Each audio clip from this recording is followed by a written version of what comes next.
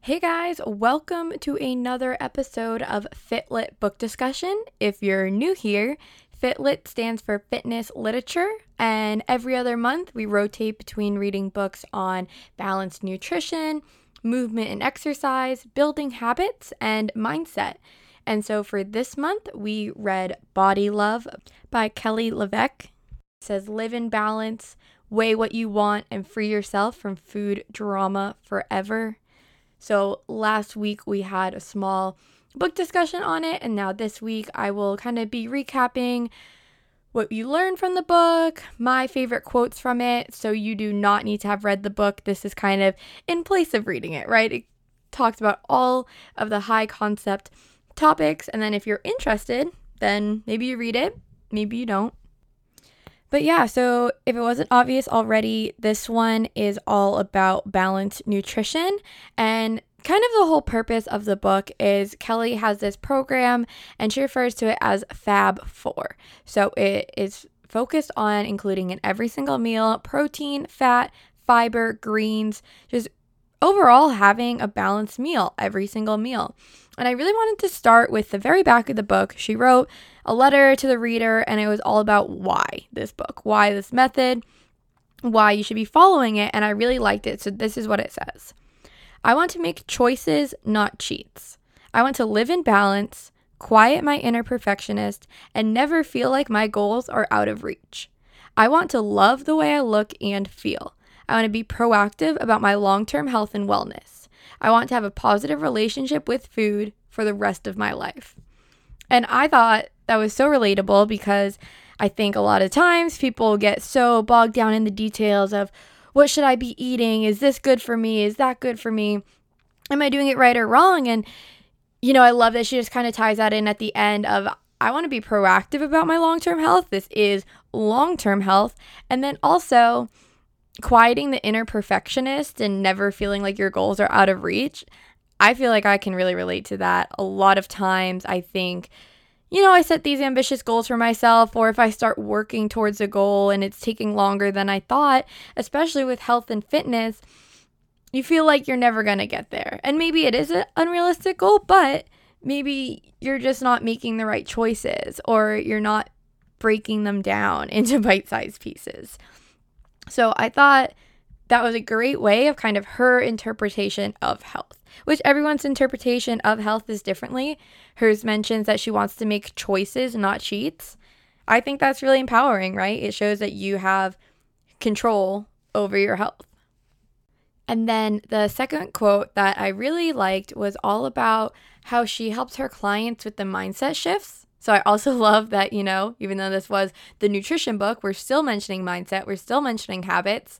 I think that all four really directly interrelate. And so for her, she mentioned how she has to work through their mindset. And the quote that she had was, I coach my clients to acknowledge when they feel one of those cycles coming on and to counteract it by taking one positive action in the direction of their goal. Action will erase the anxiety and immediately reinforce that you're in control. So the cycle that she's talking about is when you start to, quote unquote, fall off the wagon, right? So say you went on vacation and you're like, oh, I didn't work out once. I ate dessert every single day. I overate every single day. Then a lot of people are like, that's it. Like, I might as well just continue this, right? Or they don't feel the motivation to get back up and work out again. They're like, oh, I already erased all my progress. And I think that a good way to get out of that mindset is, okay, what can the next action be that will put you back in control? So it doesn't matter if one of your past actions was not aligned with what you're trying to do, or the past week or the past month. It doesn't matter how long it's been. If you can just make that next action of yours something that you're working towards, then that's how you get out of the anxiety and how you get back in control of your decisions. So once again, she says, action will erase the anxiety and immediately reinforce that you're in control. Doesn't that just make you feel so much better, right? You're like, okay, what did I do? I messed up. It's like, okay, you didn't mess up. Just take one next action. And so those are the two quotes that I think that I can really incorporate into my life. And then I also had 2 big learning moments in this book. So it is a nutrition book. She really balances it between teaching the background of why different meals work, and then there's also a really big section on different recipes and how to incorporate it in your life. But the first one that I really liked her talking about was talking about blood sugar spikes, because it really talks about what happens when you don't have balanced meals. So I'm going to talk about this really high level, really simplifying it, just because this is like half of this 200-page book. But basically, when people overload on carbohydrates, usually for the morning, usually for breakfast, right? A lot of people will have Kind bars or cereal and all these things, which are fine to eat. But if you don't balance it with other macronutrients, you don't balance it with fats or proteins or greens, any of the other things that she recommends, you'll see the blood sugar spike. And when you see it spike up really fast, it's also going to come crashing down that fast. And so there's a healthy range that, you aim to be in, not that I measure, not that a lot of people measure, but just that your body usually regulates towards. But if you are in this period of spiking your blood sugar and then crashing it, that's when you're going to feel really out of whack. So when you have too much glucose in your bloodstream, this is right from the book, she says, you'll feel sleepy, store excess sugar as new fat, and even crave sugar right after a meal. In fact, recent data is showing that the minute you start to crash, you begin to feel hungry. So that's how you know when you're imbalanced. So I think that a lot of times how you can see this in your personal life is the people that are like, I don't eat breakfast because after I eat breakfast, I'm actually hungrier throughout the day. And so that set a red light bulb off when I was reading this. That makes so much more sense now, because I do that too. Right? Some days if I just wait to eat, I was like, I'll just have a good big lunch. Then sometimes I'm not even hungry in the morning, but sometimes if I wake up and I eat something because I'm going to work out, then I feel myself just hungrier throughout the day. And that is because I have very high carbohydrate heavy breakfasts. And so you're starting on that cycle of the minute that you start crashing, you're starting to crave that sugar again. And what your body's craving is carbohydrates, because that's the quickest way for it to get glucose. And she also says here, when you have too much glucose in your bloodstream, you may feel sluggish and sleepy. You may also crave sugary foods right after a meal. When you have too little glucose in your bloodstream, you may feel weak, jittery, lightheaded, and hungry. So anywhere on that curve, it just kind of sounds terrible, right? When you look at it this way, it's like, okay, if you're too high, then you're weak and sleepy. And if you're too low, you're hungry and lightheaded. But then if you're constantly dipping and peaking in between, that's when you start craving things. And so I've definitely had those days, right? It feels like no matter what you eat, you're still hungry. You can't fill up. You never feel good even after a meal. After lunch, you want to go to bed right away. Well, that's why. And so I think that just really highlights the importance of why balanced meals. And once again, you can get super technical with it, super in the weeds. I know that she does here, talks about all of it, how it gets stored in the body, things like that.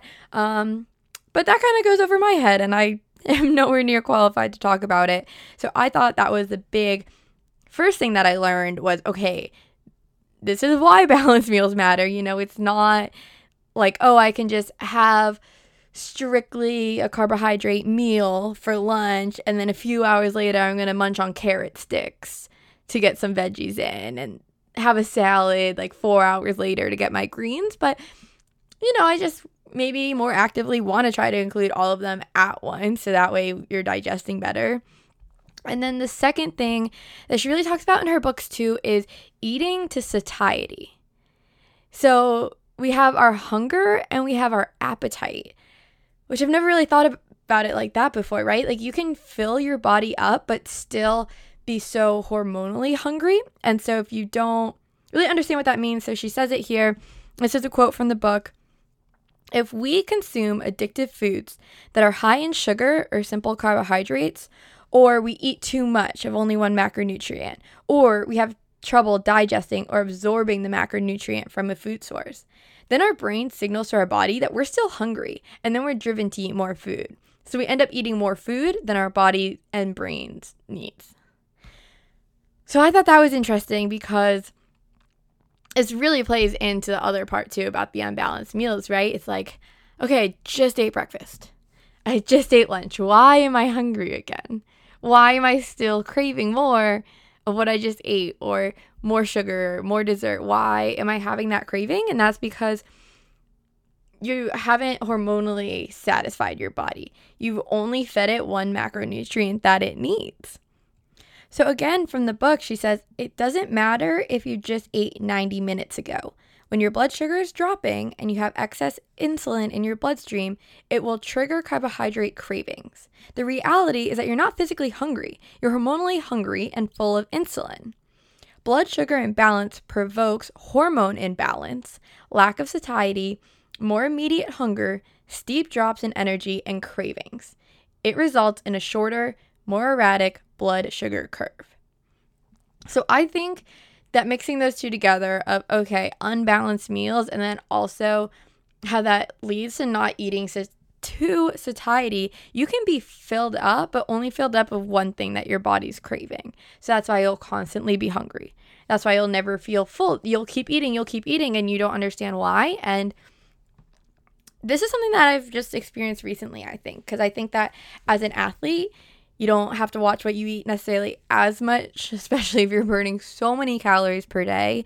I remember that we would have buffets of food, and it would be a great mix of everything, but I could kind of decide the portions of things that I wanted. So maybe the first time around, I'd get a pretty balanced meal, but after that, I would just pile on more pasta, because that's what my body kept craving, because I was already so full of carbohydrates. And yeah, now looking back at all these cravings that I have, because I'm a huge pasta eater. And so it's important for me, I think, to now know, okay, well, what if I got it with meat sauce, right? Or what if I got the chicken Alfredo with broccoli? That's a very common meal. And yeah, that might not be the healthiest option, but that's going to keep me full, and it's going to keep me satisfied, and that's going to help all of my cravings later on. So those two things really jumped out at me. Once again, I really just glossed over it because I can't speak to it fully. I don't want to speak to it fully. Those were just the parts that I thought were super relatable. But on the other hand, I don't know if I would recommend this book. So she has 2 books here. So I got them both. The other one was the sequel, and it's Body Love Every Day. Choose your life-changing 21-day path to food freedom. And that one was interesting because she has different plans, the 21-day plans, for different types of people. And the type that I associated myself with was girl on the go. So that was one of the personality profiles of someone who's always really busy, might not have time to cook all these meals, is traveling a lot. And I was like, yes, that's me. Not even necessarily that I'm too busy to cook all the time, but just I don't like it. I don't meal prep. It's not for me. But her advice for it was really contradicting to, I think, what the book title was, because she said, free yourself from food drama forever. And then there was just so many rules that were still in place. It was like, try to limit dairy to 1 serving or less per day, and then also less than 1 cup of fruit per day. And there was like 10 different bullet points. I was like, what? That is literally the definition of food drama. It's creating rules for yourself. And I don't live by these rules. I don't want to have to keep checklists in my mind of, have I hit this today? Have I hit that today? And then also, another thing that I really found in these books was a little, like, not sad to see, but I wasn't a big fan, was all of the fear that people have around foods. So I don't know if anyone has watched those Netflix documentaries that's talking about, oh, where your food came from, or fast food industry, or just all of these documentaries out there about food are just to cause fear, right? I've never once read those or watched the documentaries and be like, you know what? I have a great action plan for how I can avoid this now, right? It just kind of leaves you with the information of, all this food is fucked. Do what you want with this. Hope you enjoy your next dinner. right? And I think she kind of had a lot of that too, especially she was talking about, oh, girl on the go, you're on the go, you're at the airport. And she's like, well, make sure you hydrate. But it can't be from any of the plastic water bottles, because plastic water bottles have X, Y, Z, all these plastic things, which I know is something that's out there, but I'm not going to cause fear in myself or others if that's your option to hydrate, right? That's your only option there. You're going to drink from the plastic water bottle. It might not be ideal, but I don't think that we should instill fear for doing that. And it was kind of like that for everything. She's like, oh, if you're on the go and you're at a conference, well, you don't know what they're going to be serving for lunch. So you should probably cook your own lunch from home, fly with it, or get takeout from somewhere, keep it in your room, ask to use a fridge to keep this fresh, and then you can eat that during the conference. And to me, that's the opposite of no food drama, or yeah, free yourself from food drama forever. For me, that is like being a slave to your meal plan. My whole goal is that I don't want to have to be thinking about food more than I already am. So if your fear is, I don't know what they're going to serve at a conference, which a lot of time is just those shitty pre-wrapped subs anyways that are pretty healthy, right? Compared to what I could get for takeout, it's a pretty healthy option. If I'm instead worried and I'm trying to make food from home and travel with it and plan my schedule around it, that is not freeing myself. So as much good, solid information that was in these books, I don't think I would follow any of them. I got great information in terms of her mindset and kind of how I can go about planning my meals, but I wouldn't take any of her advice for how to plan the meals. So take everything, once again, with a grain of salt. If that's something that you're like, yes, I want to learn more about making my own meals at home and how I can travel with meals and fit it into my life, then maybe this is the perfect book for you. So once again, this was Body Love. Both of them I read, and I learned my lesson though. So my mom told me after that I did this one, she goes, yeah, most people that host a book club, they usually read the book beforehand. And I didn't really know that was a thing. I've never hosted one. So I was kind of under the mindset of, oh, like I'd read it at the same time as everyone else because I'm not necessarily recommending it. But now I know that's not the case. So I will be pre-reading all the books before I come out and announce which ones that we'll be doing. So that way they're a little bit more in line, right? Because I don't want to be telling everyone, oh, we read this book, go out and read this book, when I don't even agree with half the advice. So if you have read this book, I would love to hear from you of what you thought. Did you agree with me? Did you disagree with me? Because, I mean, I disagree with the author, but you have the right to disagree with me. So let's make the conversation keep going. This is all happening on our Facebook page. That's where we had the event. That's where I post the announcements. The Facebook page will be linked below. It's just called Girls Gone Healthy. And yeah, I hope to see you there. Thanks for tuning in. Thank you so much for tuning in. If you enjoyed this podcast, do me a favor and take a screenshot right now and post it on your Instagram story. You can tag me at Girls Gone Healthy Podcast, at Girls Gone Healthy Podcast.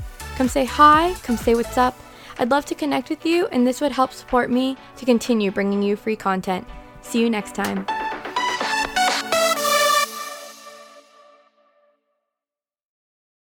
This podcast is a part of the C-Suite Radio Network. For more top business podcasts, visit c-suiteradio.com.